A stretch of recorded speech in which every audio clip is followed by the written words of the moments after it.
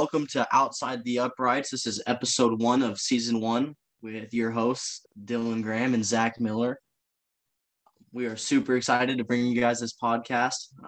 As much as we talk about sports and as much as we argue about sports, we figured we'd bring it to the general public. So here it is. Yes. Let Zach say some words. I'm Zach. I've actually been thinking about doing a podcast for quite a while now, and I'm excited to kick this off with the other host, Dylan. Yeah, this has been something that we've talked about a bunch, and it's always kind of been a maybe. Yeah, we'll talk about it. And finally, I sent Zach a text a couple days ago and said, "Dude, let's do it." And we both didn't hesitate, so here we are. We're excited. So I think we should jump straight into the first topic. Probably the biggest sports news of the week. We've got Russell Westbrook heading to the Lakers. What is your first thoughts on that? My first thoughts were, he'll be a good veteran piece because he knows what it takes to win. It just most of the time he hasn't had the pieces that he has in LA now to do something. But the thing that I'm kind of hesitant about is how LA needs shooters, and they're bringing in a slashing playmaker in a sense where they don't have many shooters on the team. I've heard that argument a lot. But at the same time, I saw LeBron James win a title, and granted, it was the COVID title, and there was all sorts of things going on around him, but I saw him win a title without Russell Westbrook. You saw the Lakers struggle this year. I'm not necessarily worried about the shooting. I mean, you have somebody who a lot of people around the world claim is the best of all time, and then you just add another superstar to that mix with Russell Westbrook, and I mean, the dude scores with no hesitation. He does it all. I mean, he's one of the best all-around players that's ever played the game of basketball. So I don't worry about the 3-point line as much as I've heard the argument. I think these guys can score. I think they can play defense. I think they can do it all. So the 3-point doesn't worry me as much as a lot of people, it worries them. Okay. So you think the Lakers would be able to get past the Nets with only shooting, say, 10 3-pointers a game? That's my thing with the Lakers-Nets argument, and we'll jump straight into that with which big three would you take. I don't know, because we saw the Nets' big three this year, and granted there was injuries and there was this and that, and Kyrie was gone for 2 weeks, but the Nets just didn't do it. They weren't there. And granted, again, only 1 or 2 of the big three was playing in the playoffs. But I don't know. That big three worries me because, like I said, they didn't produce this year. And in the regular season, it wasn't that they were hurt or they were injured. You had Kyrie Irving leaving for, I think it was 2 or 3 weeks before he came back. It just seems like a lot of it. It almost seems to me that they couldn't live up to the pressure, to the hype, and if that's the best way to say it. Okay. They struggled. They didn't. I mean, that was a team that everybody at the beginning of the season said it'll be the Lakers and the Nets in the playoffs or in the NBA Finals. And so we get to the playoffs. Both teams are there, and the Lakers had to play play-in games, and you still hear it's going to be the Lakers and the Nets in the finals, and then neither one of them even play in their conference finals, and it's kind of like, wow, you know. So you think the Nets let the outside media get in their head? I do. I think that it was too much pressure it was guaranteed they were going to win an NBA Finals or at least play in it, and then they made a very early playoff exit.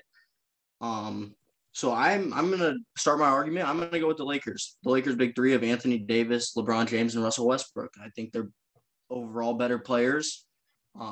No discredit to the Slim Reaper or Kyrie Irving or any of those guys, but they didn't produce this year, and LeBron James has been producing for years with little to no talent around him, and now he has that big talent around him with Anthony Davis and Russell Westbrook. So that is the big three that I think will make a further run and that I think has the better chance to NBA Finals. Let me ask you this. Since you said that the Nets' big three didn't do anything, what did LeBron and AD do last year? I get it. They left the playoffs very early as well. But at the same time, I think Russell Westbrook adds a completely different element and takes pressure off of the guys around him, which is what you were expecting from Harden and Durant and Kyrie, but it didn't happen. But I mean, as soon as Russell Westbrook came to Washington this year, it immediately took pressure off of Bradley Beal. His numbers dropped because he had someone around him. Bradley Beal was scoring 50 points a game, and his numbers dropped to about 30, which granted is still insane. Yeah. But Russell Westbrook took the pressure off of Bradley Beal. So when you have those two guys with LeBron and Anthony Davis, and then you add Russell Westbrook to that mix, who's going to help rebound, he's going to play defense, he's going to score, I think it takes a lot of the pressure off of those two guys. Okay. I think I'm going to have to go with the Nets still. Just because we all know what Kevin Durant can do. Greatest scorer of all time, I think. Yes. We all know what James Harden can do. Right? Great shooter. And then you add one of the best all-time ball handlers into that lineup. Granted, there are games where he doesn't show up and produce like he should, but that's every single professional athlete in every single sport. You'll always have a bad game, a bad week, whatever. So that's my argument for Nets big three. And I can agree with that. And as much as I loved this year's final between two teams that everybody said wouldn't be there, I loved it. I love seeing, Chris Paul get back to an NBA Finals, and Giannis, obviously the hometown ring. That's awesome to see. I absolutely loved it, but I'm also super excited to see this battle between the Lakers and the Nets next year. Oh, for sure. Yeah, I think it'll be really fun to watch, and no matter what happens, it'll be super fun to watch play out, whether one of them wins it or one of them loses it. I'm super excited for it, though. I think it's bringing another element to basketball where, although most of these teams that are competing are quote unquote super teams, when there's enough of them, it's fun to watch. For sure. So then, I guess we can jump straight into the NBA draft. I don't think either one of us have much to say on that. I'll just start with the number one overall pick, Cade Cunningham. He was going to go to whoever was picking number one, no matter what. I love Cade Cunningham. I watched him play in the tournament for the short period of time that they were still alive in the tournament. He's a generational talent. I mean, he can score from all three levels. He plays defense. He rebounds. Obviously, the Pistons, in my book, have an A+ for that pick. No matter who was picking number one, Cade Cunningham was going there. Okay. Jalen Green. I love the Jalen Green pick as well. I think that he was also one of those guys that was guaranteed to go number two. It would have taken a lot to let him fall. He's just – I think my biggest thing for him, if he didn't go straight to the G League, he probably is the number one pick over Cade Cunningham if he plays in college. But he does now have that experience playing against semi-professional athletes and putting up great numbers. I think he has the talent to be a future scoring champion in my eyes. And the same goes for Cade Cunningham. So the Rockets make a great pick there as well. Okay. And then I believe number 5 is when Jalen Suggs went off the board. Yep, number 5. He's going to go to Orlando. He's going to play with Cole Anthony. Those two are going to be great together. They're both young. The Magic are really building a good core, I think. And we saw that Jalen Suggs can hit the big shots. You saw him jump on the table in the tournament. And I love that pick as well. So those are my 3 big A+ from the draft. Okay. I really only have one, and that's Evan Mobley, the center that the Cavaliers took. Yep. I think that's a good pick because, as we know, the Cavaliers just traded Tristan Thompson, what was it, a year ago to Boston, and then Boston just traded him to Atlanta. Yeah, Boston just shipped him out. So he's not going to get playing time his first year, like the minutes that he wants, but I think he'll have enough impact where maybe halfway through the season, if not near the end, he'll have some serious playing time. I can agree with that. The only thing I fear about this pick, and you knew that the Cavs were going to take a center. That's what they do, and it was almost certain that it was Mobley. It's not a center-built league anymore, and Evan Mobley feels like a true center to me. which is great. He can rebound. He plays defense. I worry about being a true center in today's NBA.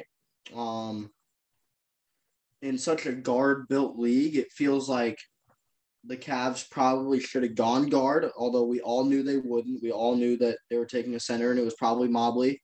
I love the kid. I hope he produces, and I can agree with what you said. But the way the Cavs are performing right now, I don't know if that was the right pick for them. And like I said, it's a super guard-based league. And if you don't have the guards, you're not going to produce and you're not going to win. And I don't think that a rookie guard takes Cleveland to the finals or let alone the playoffs. But I would have liked to see them go guard. And like I said, we all knew that they wouldn't. We all knew that it was Evan Mobley going off the board at 3. So from that perspective, I like the pick. If we all knew they were going center, I like that that's the one they took. But I think it's going to take a lot more to get Cleveland back to where they were. Oh, yeah, definitely. It's going to take more than a draft class to get them back into the playoffs. For sure. All righty. This is the one that's been tearing my week apart piece by piece, as the viewers don't know this yet, but I'm an avid Chicago Cubs fan.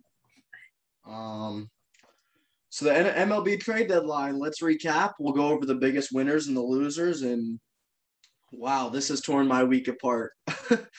Zach, as a Yankees fan over there, is I am all sorts of excited. So let's hear what you got for it.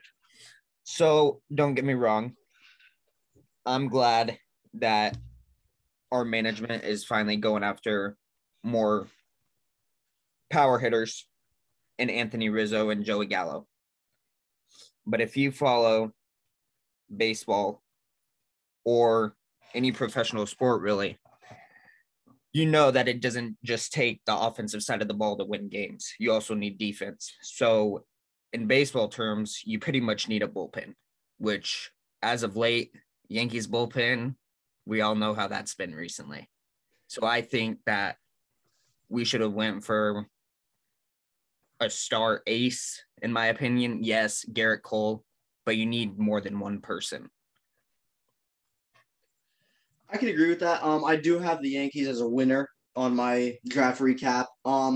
Here's my thing. You add a Gold Glover in Anthony Rizzo, a Gold Glover, a Silver Slugger, 4-time All-Star. He's a World Series champion. He's been there. He knows how to win. I watched Anthony Rizzo hit a home run last night. In the wrong set of pinstripes. It hurt to watch, but I will note that he had Chicago bat tape cleats and batting gloves on, so that leaves a little bit of hope.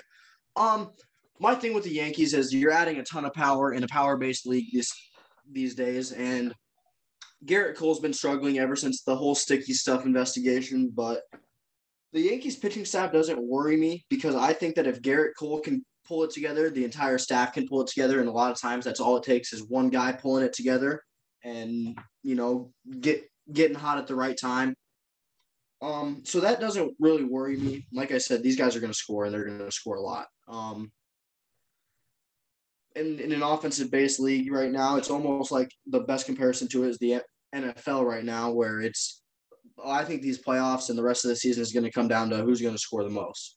Okay. So I'm not necessarily worried about the bullpen. I do think there's some questions in it, but I think come crunch time, these guys will score, and they'll score a lot of runs, and I think the Yankees are a deep playoff threat. My next winner, you can't look past it. The Los Angeles Dodgers that's might be the trade of the century. I don't think we've seen anything like this. You take Max Scherzer and Trey Turner and send them to LA. That's a slam dunk. You're adding speed, power, contact out of Turner, and we all know what Mad Max is capable of. He's a freak, one of the best hurlers in the game. I think that's great for the Dodgers, and especially in that NL West where there's 3 teams in that division that are going to make the playoffs. Between San Francisco, LA, and the Padres. That's just ridiculous. That division is so star-studded that one of those teams had to go out and do something special during the deadline. And I think this is a move that could push the Dodgers into first place. And in that division, you don't want to, even though we all know that three of those teams are going to the playoffs, you don't want to get put in that wild card game because those two teams are going to have better records than some of the division leaders, and they're going to have to play each other in a wild card game. And the Dodgers at the deadline, I think they just said that they didn't want that to be them, so they went out and made a big move, and I like it. I love it. Okay. On the flip side of that, the Padres. I have them on my losers board because they were in the battle for Scherzer. They were in the battle for Bryant. They were in the battle for a lot of guys, and they just wouldn't give up what it took to get them. And basically just the exact opposite of what I said of the Dodgers. You know, they're going to get stuck. I think they're going to get stuck playing in that wild card game because they didn't want to go out and do something big at the deadline. And I don't like what they did. They kind of just sat back and watched it all unfold. And the Giants and the Dodgers went out and did things to secure their spot in the division, and the Padres just sat back and let it go. I think that they're going to, again, I do think that all three of those teams, the Dodgers, the Giants, and the Padres will be playing in the playoffs. Yeah. But one of them is going to get to sit back and watch the wild card round unfold, and I don't think it'll be the Padres at this point. Okay. I can agree with that because we all know what Fernando Tatis is capable of. I really don't follow the Padres like that, but it takes more than one consistent hitter to win ball games. So I was expecting them to go after another contact hitter, but I guess not.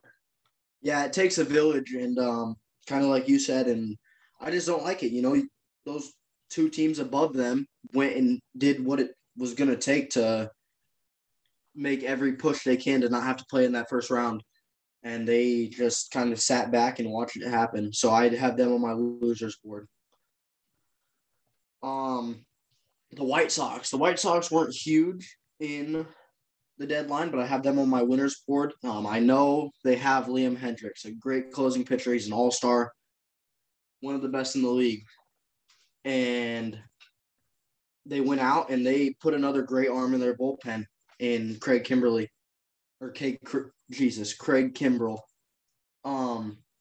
It just adds depth to the bullpen, and that team scores pretty well.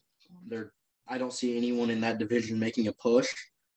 So, you know, you can get those guys some rest during the regular season, but I think it's great to add that to your bullpen, especially with a team like that doesn't necessarily score a ton, but that is capable of winning ball games on playing small ball and, you know, a bloop and a blast and then letting the bullpen handle it.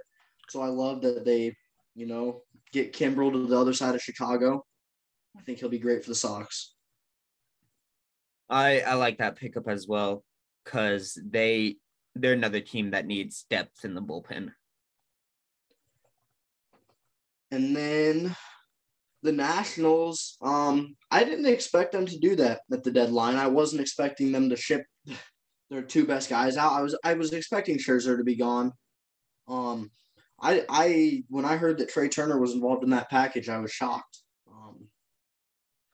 Trey Turner's great, you know, contact speed. He can put the ball over the fence. He plays it great defensively.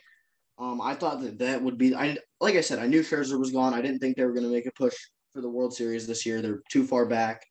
But I felt that with the right moves in the offseason, Trey Turner could be a great cornerstone to build around, and they didn't do it. So I'm interested to see what they're doing because now they have Scherzer gone, Rendon's gone, and Turner's gone. And even Schwarber, they sent Schwarber out too. I forgot about that one. It's just. Oh, yeah. He went to Boston, didn't he? Yeah. It's just kind of one of those things where I wasn't expecting any of those guys to leave except for Scherzer. I was expecting them to build around that team. So it just kind of goes to show you they signed Scherzer or Schwarber in the offseason. They were World Series or bust this year, and they went bust. Yes, they did. And then the inevitable that I did not want to talk about, but here we are on Outside the Uprights, the Chicago Cubs. These guys went I don't think we've ever seen a seller like this at the deadline. Everybody's gone. Jock Peterson. They got rid of Schwarber in the offseason. Bryant's gone. Rizzo's gone. Javier Baez is gone. I'm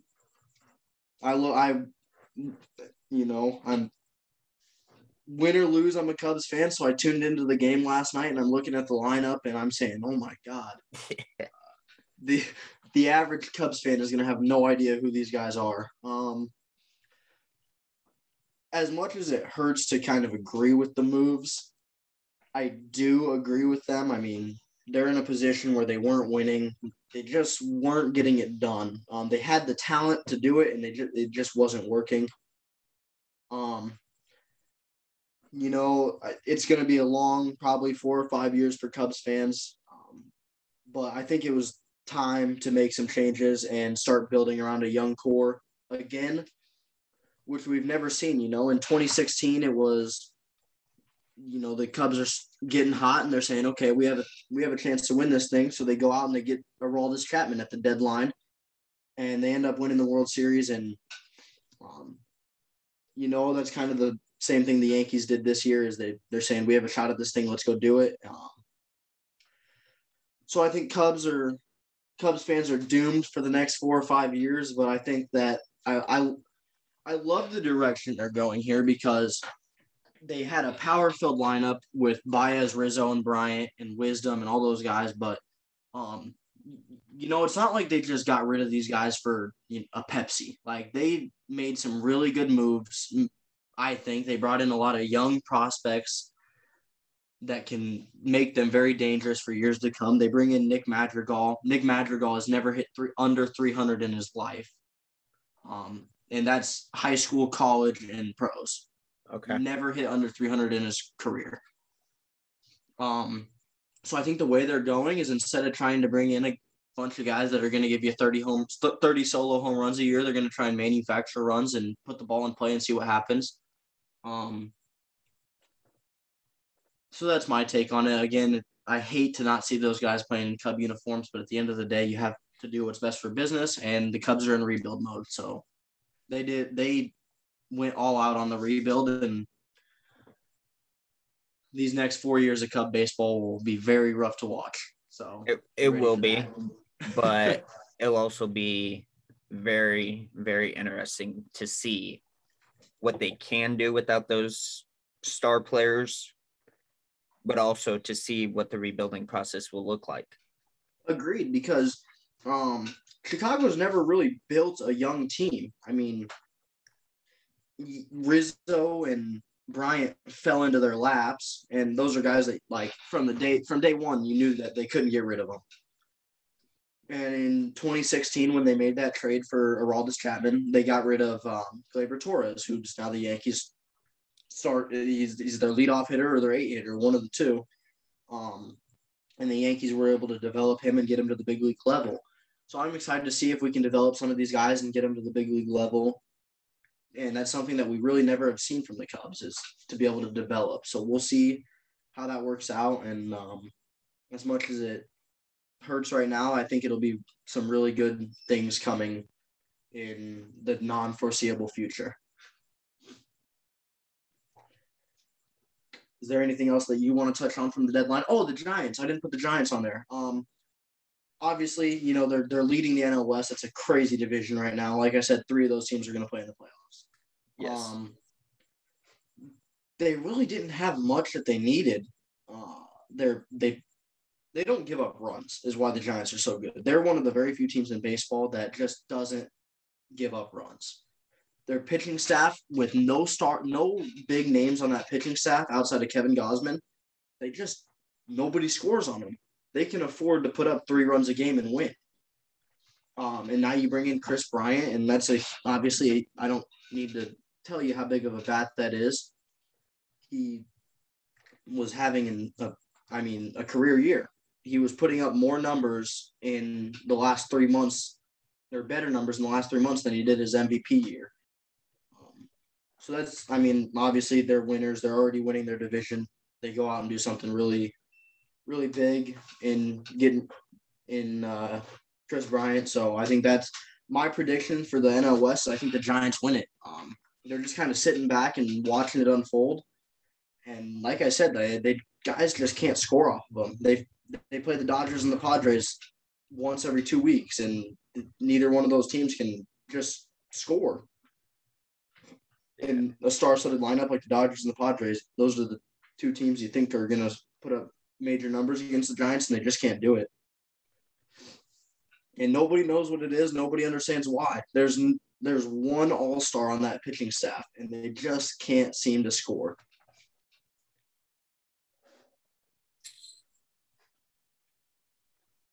So that's my trade deadline recap. If there's anything else that you want to add on to that. You're forgetting about one of the other studs on Chicago. Oh, who? Javi? Yeah, going to the Mets. Yeah, I'll tell you the one Mets thing. is tough for me. Francisco Lindor and Javier Baez are going to make up a great middle infield. Jacob deGrom is obviously, I don't need to say anything about him. You know who he is, whether you watch baseball or not. Noah Syndergaard has the potential to be great. He has been great in past years, and he's starting to get back to that level. But the Mets are one of those teams, they struggle to score. And adding Javier Baez, I don't know if it's the end all be all solution to their problems. Javier Baez is great. He Gold Glover on defense. He can hit the ball out of the park. He can put doubles in the gap, but at the same time, we've seen a really different Javi Baez where he's trying to adapt to the new era of baseball. And with him, it seems like it's strikeout or bust, and he's really taking tools out of his tool belt. So like Stanton when he came to New York.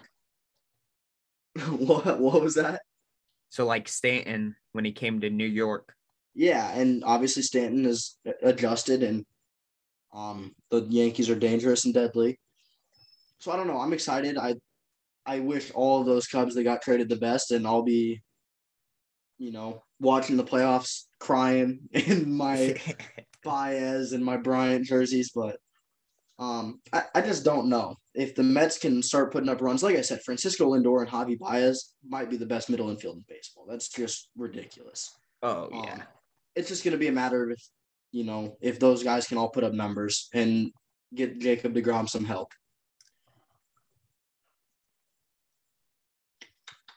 I have like a sleeper MLB trade deadline, and that's Nelson Cruz to Tampa Bay.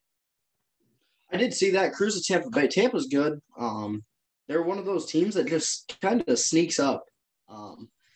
They're not the Dodgers. They're not the Padres. They don't have all this salary cap that they're spending all over the place. They just kind of sit back and watch the action unfold and just win. Yeah. Just like last year. I mean, nobody saw Tampa Bay coming into the World Series, and I still believe that they win the World Series if Kevin Cash leaves Tyler Glasnow in the pitch. Dude was like just shoving the ball down guys' throats. They couldn't touch him, and then you bring him out and they give him a 3 spot, and they end up losing the World Series because of it. That pitching staff is just great from top to bottom in Tampa. They have a good lineup that you don't really see any of them going deep, but they play small ball. They put the ball in play, get them on, get them over, get them in.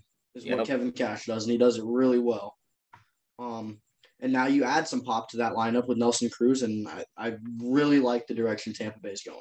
I think he'll be a good veteran piece because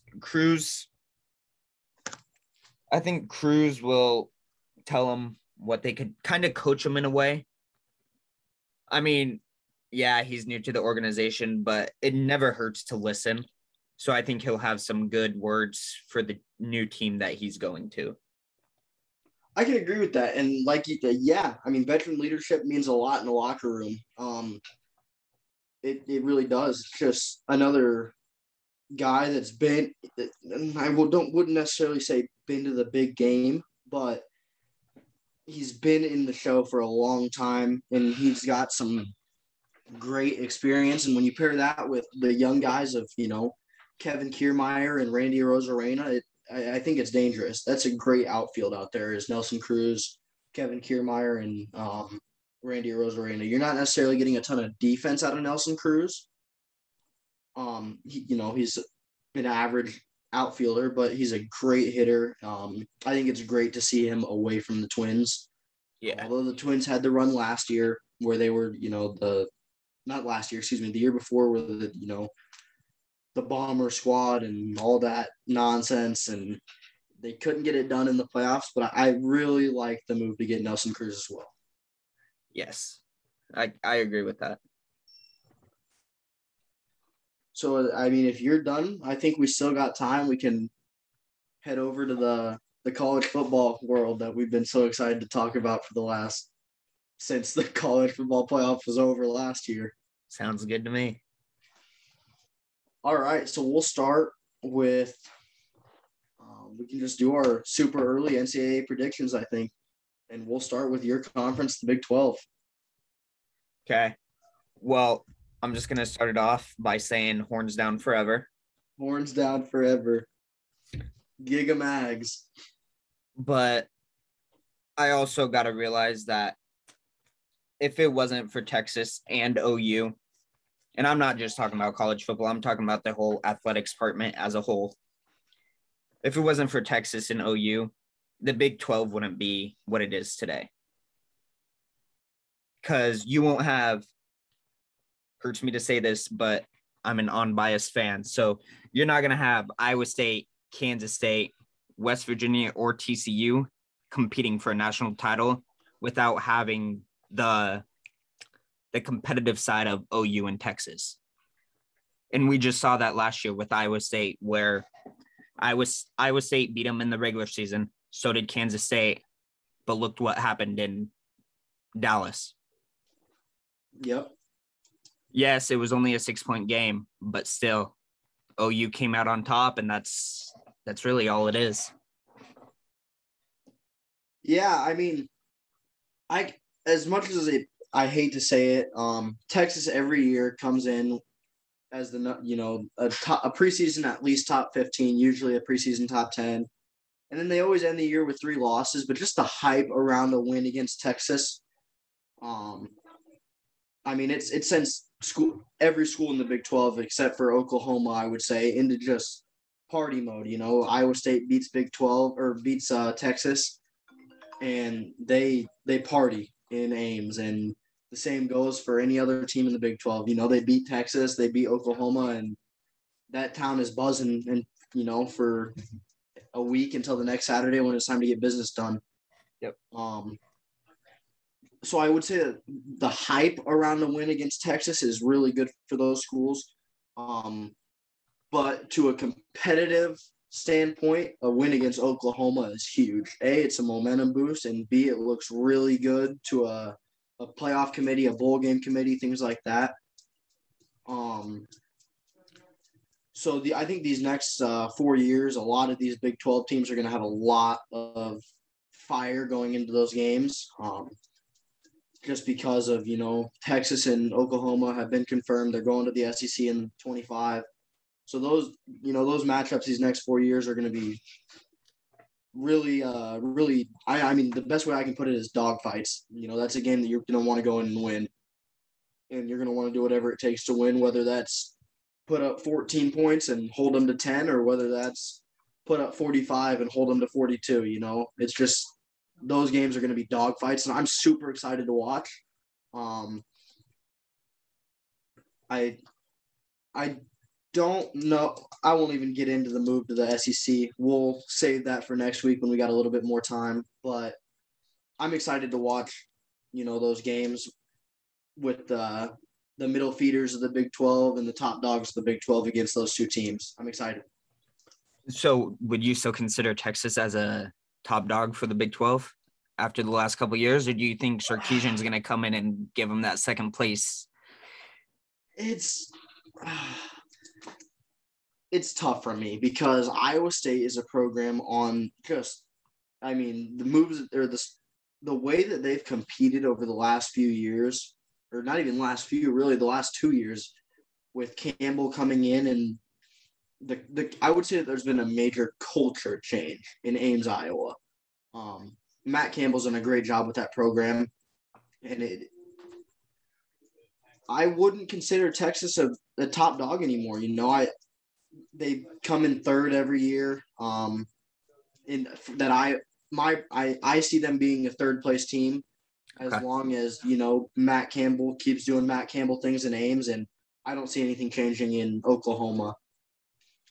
So I guess that leads me into my top 4 prediction in the Big 12, and I'm gonna go with Oklahoma and Iowa State playing in a Big 12 championship again. And this year I think Iowa State edges them out. They're recruiting. Oklahoma has the number 1 recruiting class or number 1 ranked recruiting class in the Big 12. You can't look past it. They consistently bring in 4 stars. I think they have 2 5s, or it's either 1 or 2 5-stars that they brought in.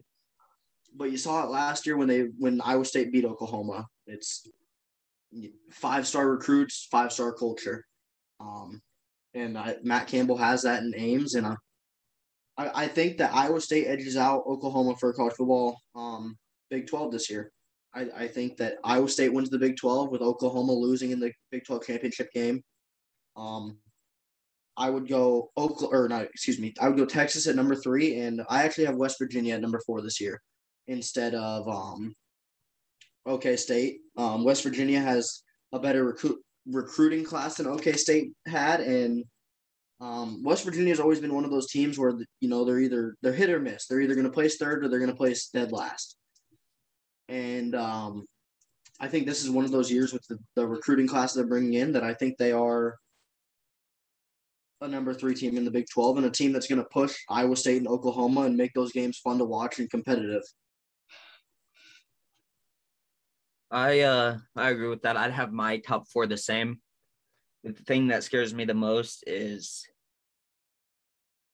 West Virginia is a trap game. Yeah.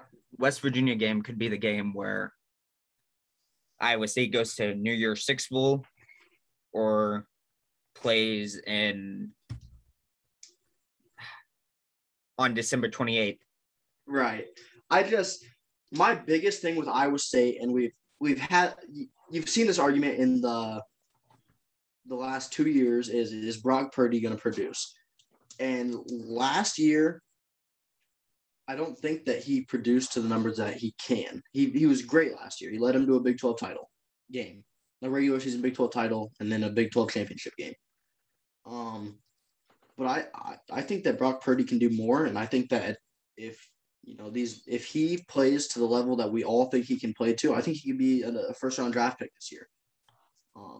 He's putting up good numbers and winning with good receivers around him. You have to be good to play in the Big 12, right? But the only star on that team is Charlie Kohler, I think.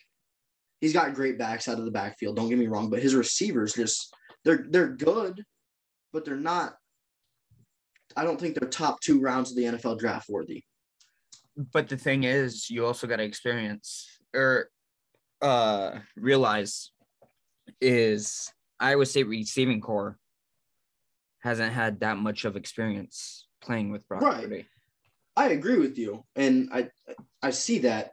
But at the end of the day, I do think that if Iowa State wins a Big 12 title, Brock Purdy has to be in the Heisman conversation, which I think he will. Okay. And with a team like that, Iowa State doesn't bring in 5-star recruits or even 4-star recruits, really. They have to get the most out of Brock Purdy they can. And like I said, I think with this season, he could be a number 1 draft pick, or not number 1 draft pick, a first-round draft pick. So I think their success is going to totally ride on the shoulders of Brock Purdy and Charlie Kohler. Their defense is, about as good as a Big 12 defense can be. I'm excited. I'm excited to watch Iowa State football this year and see where they end up. But my prediction is that they win the Big 12 outright in the regular season and that they win it in the Big 12 championship game. Okay, so since you say that, what is your prediction for Iowa State's record? I've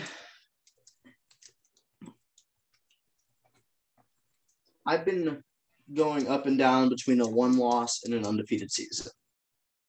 I think my prediction is that they'll go undefeated. I think they'll beat I don't think they struggle with anybody outside of West Virginia, Texas, and Oklahoma, and I think they come out on top of all those games.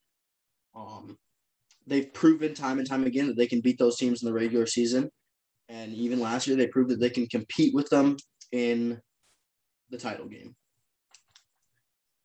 Okay. And there's a lot of hype going on around them, and I think ESPN had them of the preseason like 6, right? Yeah, I mean, there's every website you go to, they'll be at a different spot just because got to worry about Oklahoma, Texas, right? And with Iowa State, we all know that everyone overlooks them. They're always like, oh, they're just the team west of Iowa City. And then you'll also have the analysis saying, oh, but they lost to Louisiana the first game of the year last year. Right. But look at what happened after that. Yeah, it sucks that we lost that game so early, but at the same time, that was pretty much like a kick in the ass saying, okay, now we know what we got to do to excel in the season. 100%, I would agree with that. Also, to circle back to that Oklahoma, it's one of those things where they have the number 10 recruiting class in the country. So it's not going to be like last year where, it's this you can just expect Iowa State to beat them again. They're going to have to go in and earn it, and I think they will. So that's my top 4. I think that Iowa State comes on top, Oklahoma at 2, Texas at 3, and West Virginia at 4.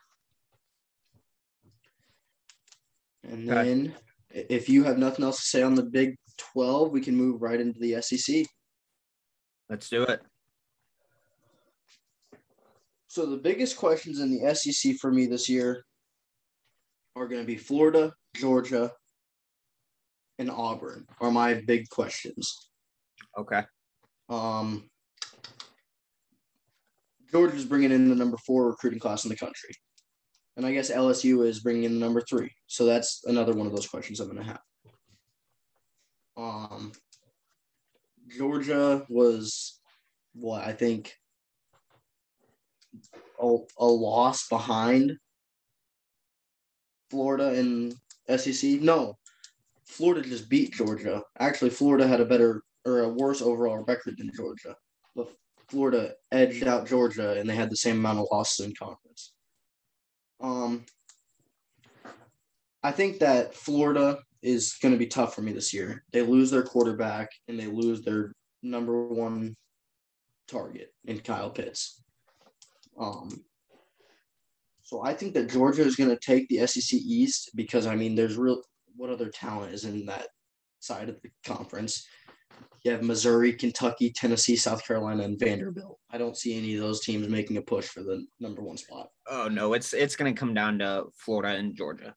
And I think Florida is going to be good in the coming years, but you're bringing in a new quarterback. You don't have your number 1 target. Or slot receiver. Or, Tony. Yeah. So I think that it's, in a sense, almost like a rebuild year. I get that there's no rebuild in college football, but it'll be a fresh start on the offensive side of the ball. Yeah. So I think that Georgia's going to take it quite easily, actually. But I am excited to see if Florida can get back to, because we kind of saw it last year. They have a history of being really good at college football, and they weren't very good for a while. So I'm excited to see if, after losing Pitts and Trask, at some point they can get back to that spot. I have a question real quick. Do you think Florida would have made it to the college football playoff if it wasn't for that dumb play? The shoe play? Yeah. Oh, I don't know. I really don't. I would hope not. I don't think that Florida team last year, even with Pitts and Trask, was really good enough to compete in a college football playoff. I think that them being that close to Alabama was almost a fluke, and I think that Alabama was looking past them. Okay. Obviously, fluke or not, if they win that game, they're in the college football playoff. An SEC champion is going to go to the college football playoff. But I don't. I think Alabama was just looking past them and getting ready for the college football playoff.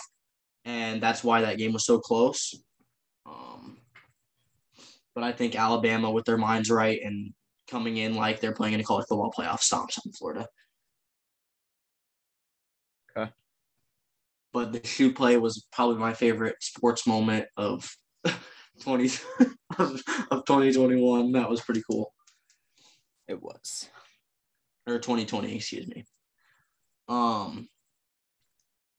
Okay, so we'll head to the SEC West. I'm interested to see who you have in your top 3 of that division.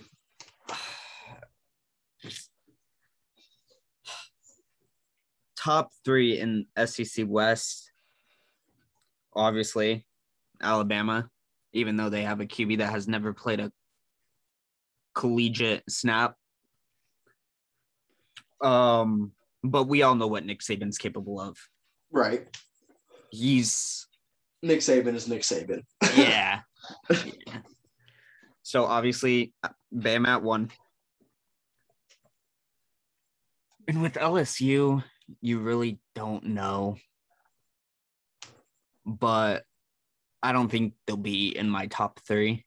I think they finished dead last year after gutting their offense to the draft. Yeah. I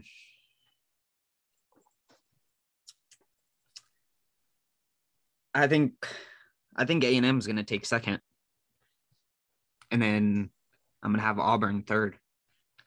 Because other than that, it's Ole Miss, Arkansas, and Mississippi State. Right.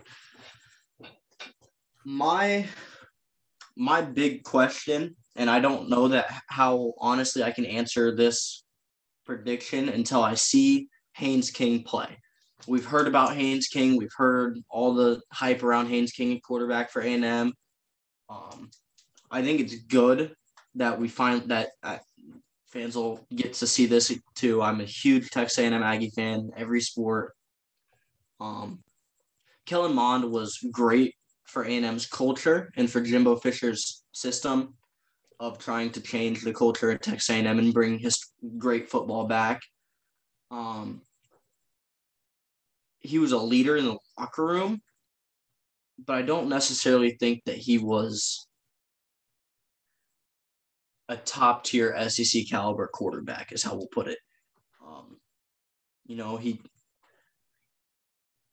The best way I can put Kellen Mond is like an idiot who just keeps getting hit and keeps getting back up. He never went down. He was a competitor, but he just didn't have what I think it took to be a top tier quarterback. He struggled hitting his receivers deep. Even sometimes on short routes, he struggled being accurate. He wasn't necessarily great while under pressure.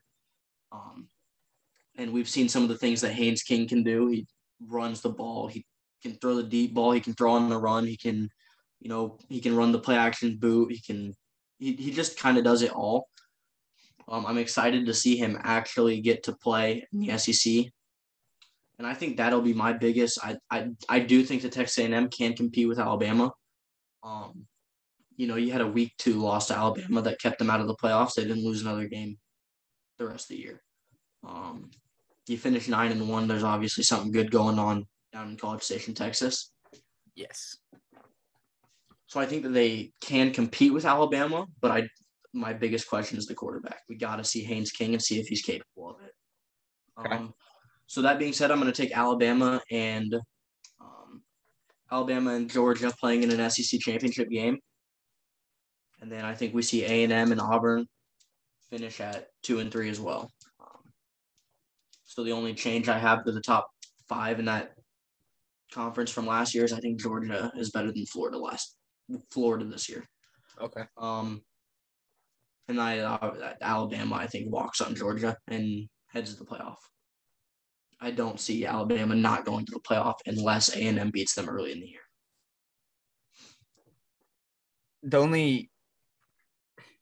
I'm hesitant on what Bryce Young will come out and do. Because after a QB like Mac Jones,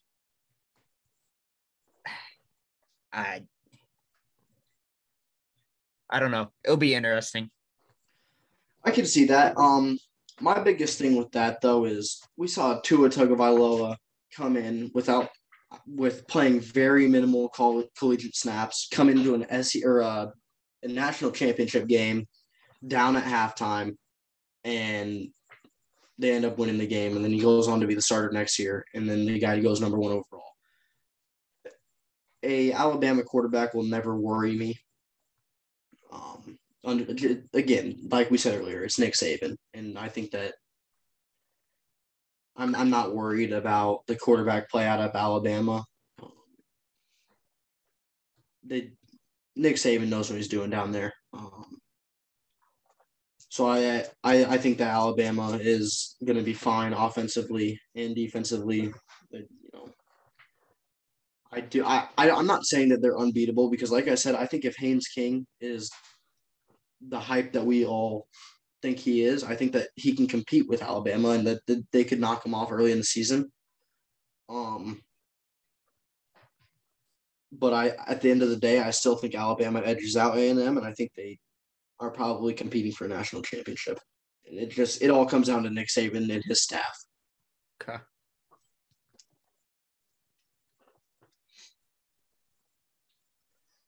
So if that's everything with the SEC, we can move kind of toward the Big Ten. And I think that should wrap up the first episode of Outside the Uprights. Yes. So in the Big Ten, I have the big question out of the Big Ten, Ohio State. They played 5 games last year. They ended up going to the playoffs. They play Northwestern super close in the Big Ten title game. And it was, almost an A&M fans and every other team on the bubble was saying, hey, why are these guys here? They played 5 games. They almost lost in the Big Ten championship. Why are these guys ranked above us?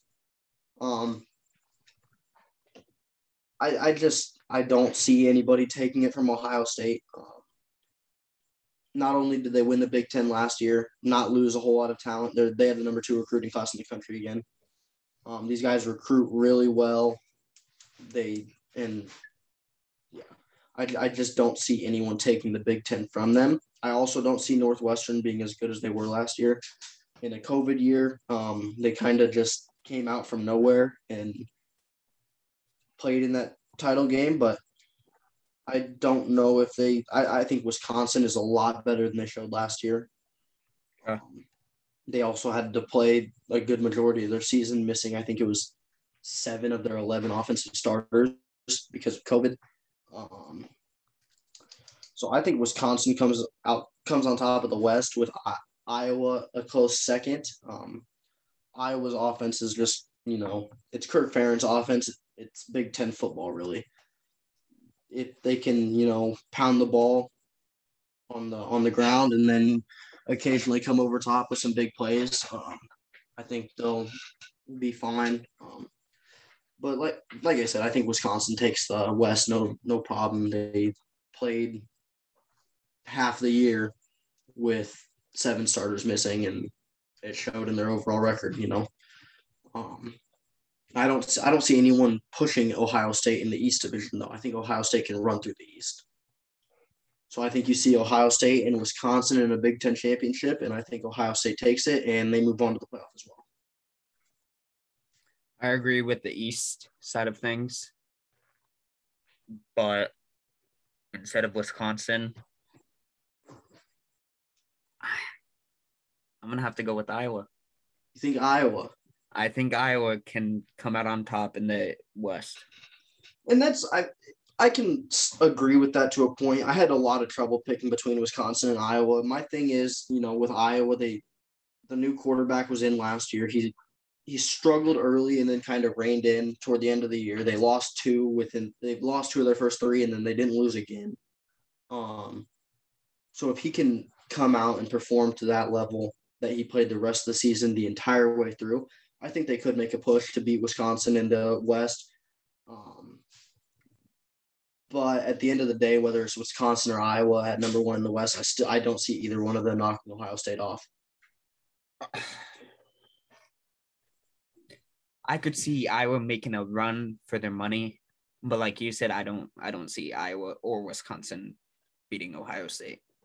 Yeah, Ohio State's just one of those teams it's hard to pick against them. They're the Alabama of the Big Ten right now anyway, and in recent years, and I see for the foreseeable future, it's hard to pick against them, especially when you have the number 2 recruiting class in the country.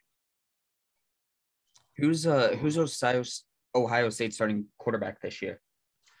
I honestly couldn't tell you. Quick Google search could tell me though.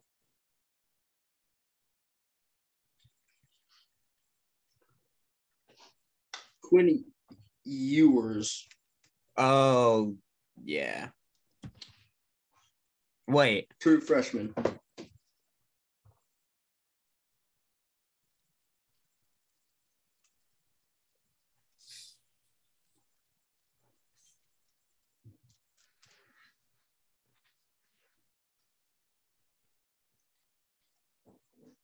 I'm not going to say anything. I'll just let the season pan out.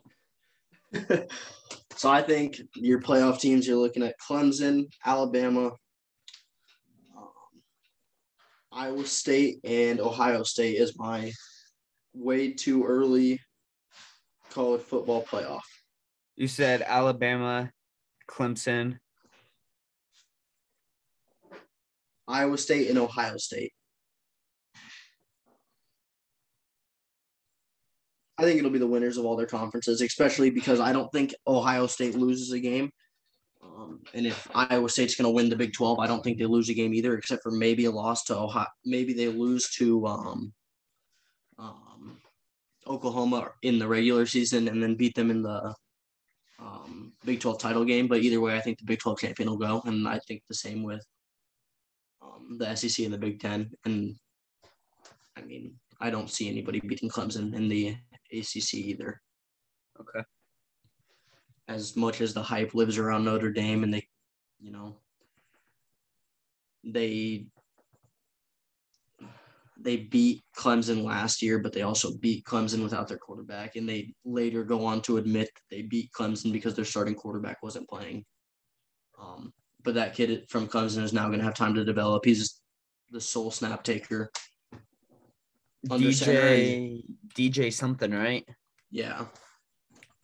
Now that kid, it's his team. He knows it's his team. He's not going to have to come in and play. All eyes in the country were on that game, and he almost won that game. It was a shootout. So I don't think Notre Dame takes them out now that kid is that's completely his team, and he's not just coming in to fill in for Trevor Lawrence. Is Notre Dame still in the ACC next season or this season? Yeah. Yes. Okay. They are actually trying to get put in the ACC permanently. Really? I didn't see that. Yep. The ACC is making a push for it, and Notre Dame is expected to stay in the ACC permanently. Okay. A lot of realignment going on. Don't even get me started on that. So that's all I've got for college football. We're, I think, like 4 Saturdays away, maybe less, maybe a little more. I'm super excited, man. I cannot wait for college football to start up, and I can't wait for the rest of this MLB season. Obviously, I won't be rooting my team on in the playoffs, but I'll be rooting my former favorite players on in the playoffs. So I'm excited for that, and I'm super excited that we finally did this, and it's like I said, this has been something that we've talked about hundreds of times and never really pulled the trigger on. So the fact that we were able to get here and sit down, and I'm going to hop up on a flight here in a couple hours back home. I'm excited that we did this. This was awesome. And I'm excited to promote it and get it going out there for everybody. And I just can't wait, man. I'm glad that we finally pulled the trigger, and all it took was a text. I just said, dude, let's do it. And that's all it took for you. You said, all right. Yeah. I was tired of all the talking. It's time to take action. I agree, man. So I'm super excited about everything going on right now. All right, well, I guess we'll close it out here. This is Dylan and Zach on Outside the Uprights. Make sure to hit the subscribe button on Apple Music and Spotify. Or let me try that again. We'll edit that out. All right, well, I think that's it, guys. Thank you for tuning in to Outside the Uprights. That's season 1, episode 1 with Dylan and Zach. Make sure to hit the subscribe button on Spotify and Apple Podcasts. And we'll catch you next week. See ya. See ya.